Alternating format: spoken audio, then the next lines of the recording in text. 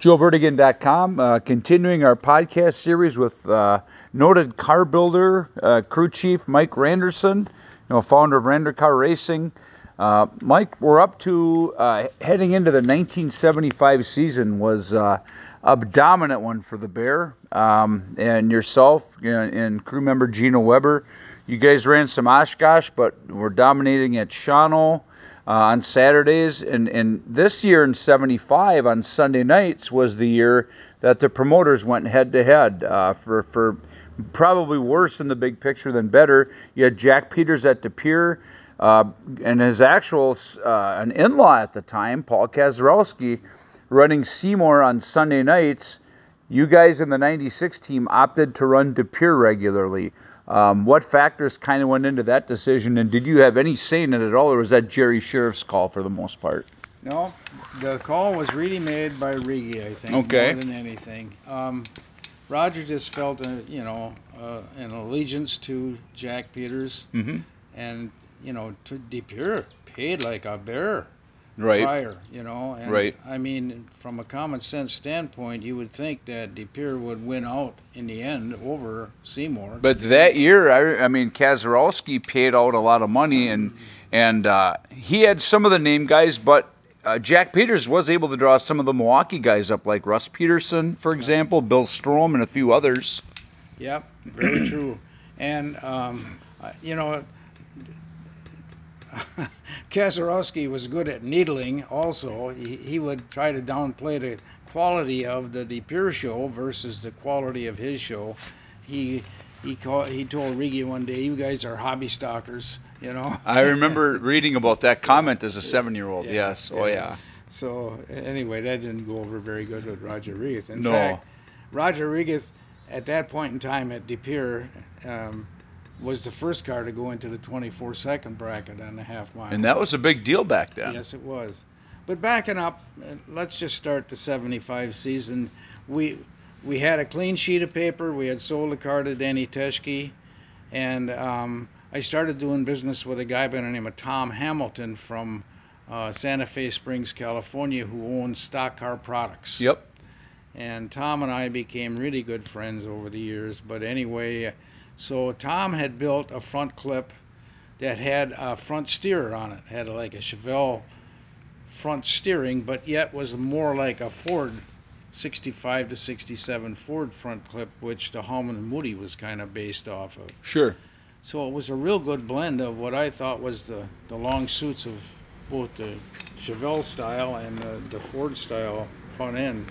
So we used that front end. I went to Bill Bembenster at Bemco, and I had him build me a tailpiece because I wanted to use his leaf springs on the car. And when I got it home and put it together, we built it so that we could convert it back and forth from leaf springs to a regular 3-link coil spring setup as well. Right. That stuff we added ourselves. We built our own roll cage and what have you, and we bought all brand new body panels. Sure. For this one, because we had a bigger budget to work with, Joe. Right.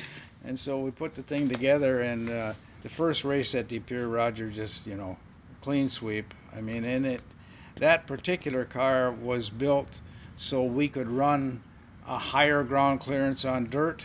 The front end was built so I could play with it some more. Tom did that for me, Tom Hamilton. And then we could lower it way down and race it at Kaukauna. And the car ran pretty darn good at KK too. Sure. And I think that particular car at Oshkosh, that car was absolutely unbeatable. Sure. I think that every race that car practically was in at Oshkosh, it won. I'm probably embellishing this a little bit. You may be right, though. I think I remember in one of my books that might have been verified by Pete Vercauteren, possibly. Yeah. Yes. Okay.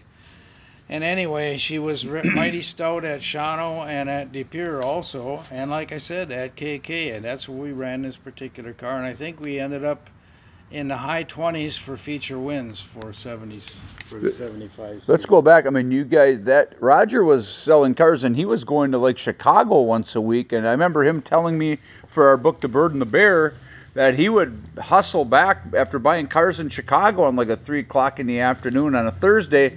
He'd still make it back in time. Absolutely, he would. Yeah, and we'd have the car at Kaukauna and have the engine warmed up and stuff. But he'd hop in it and qualify it. And we didn't really get any practice time or anything like that. I No. don't think. But so we go along at KK, and Larry Schuler is the big dog. The junkyard And dog. yeah, and Roger's getting nipping away at the gap between the two cars. Sure.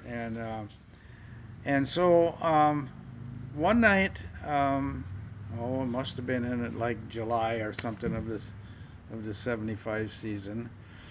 There was a restart in the feature, and Roger got the lead back from Schuler, and Schuler just flat took him out. Sure. He took him out, and Roger hit the wall a ton, and the car was bent up really, really bad.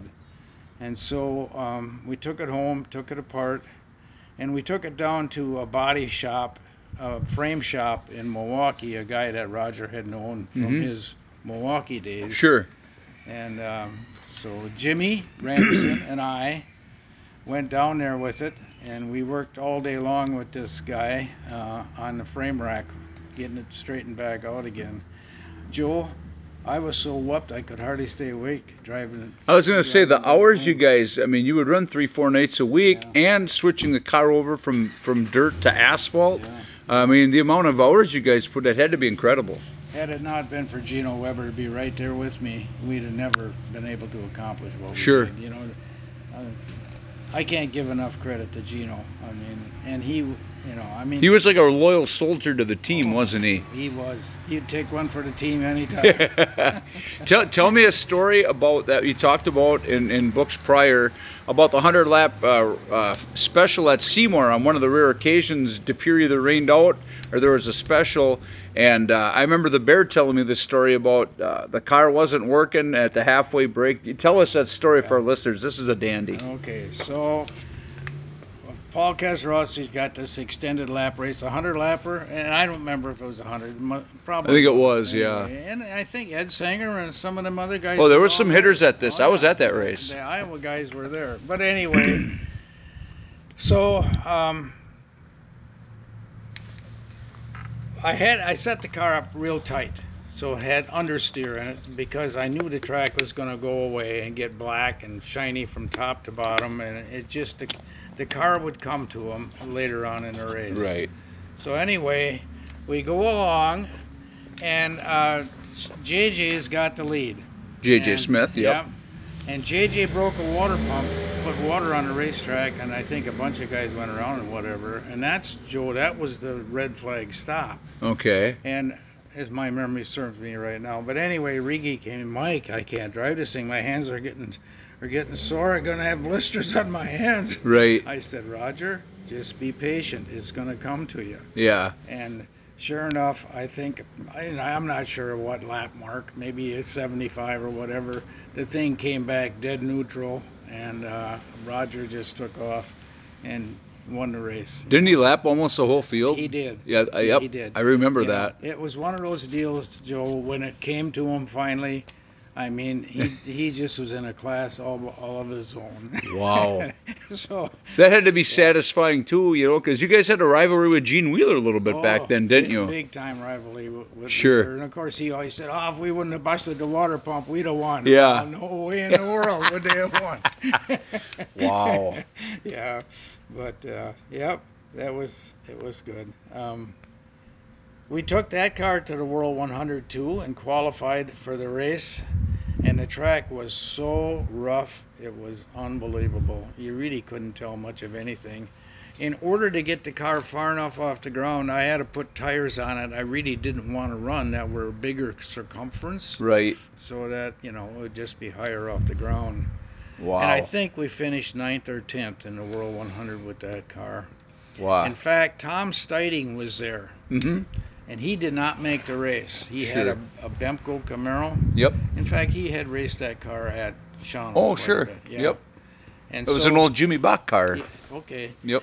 Anyway, so we we took the tires off our car and put them on Tom's car for the consi because Tom had the same problem. It was so rough, Right. you know. And Wow. I don't remember how he come out, but yeah. So to sum it up, 75 was a very successful year for all you guys. Yes, yes, it was. And 75, let me interject this a little bit too. And Tom Hamilton from Stock Car Products. Stock Car Products had a complete line of racing springs and hubs and spindles and um, axles and all that different kind of racing parts. And I begun to sell a few of those parts. Our downstairs bathroom was my warehouse. Oh, sure, So sure. we had springs and stuff there, and so basically that's when we started selling stuff to other people for their cars. That was the precursor of Rander Car Racing, which we'll Yeah, touch upon in an upcoming podcast. yeah. So stay tuned.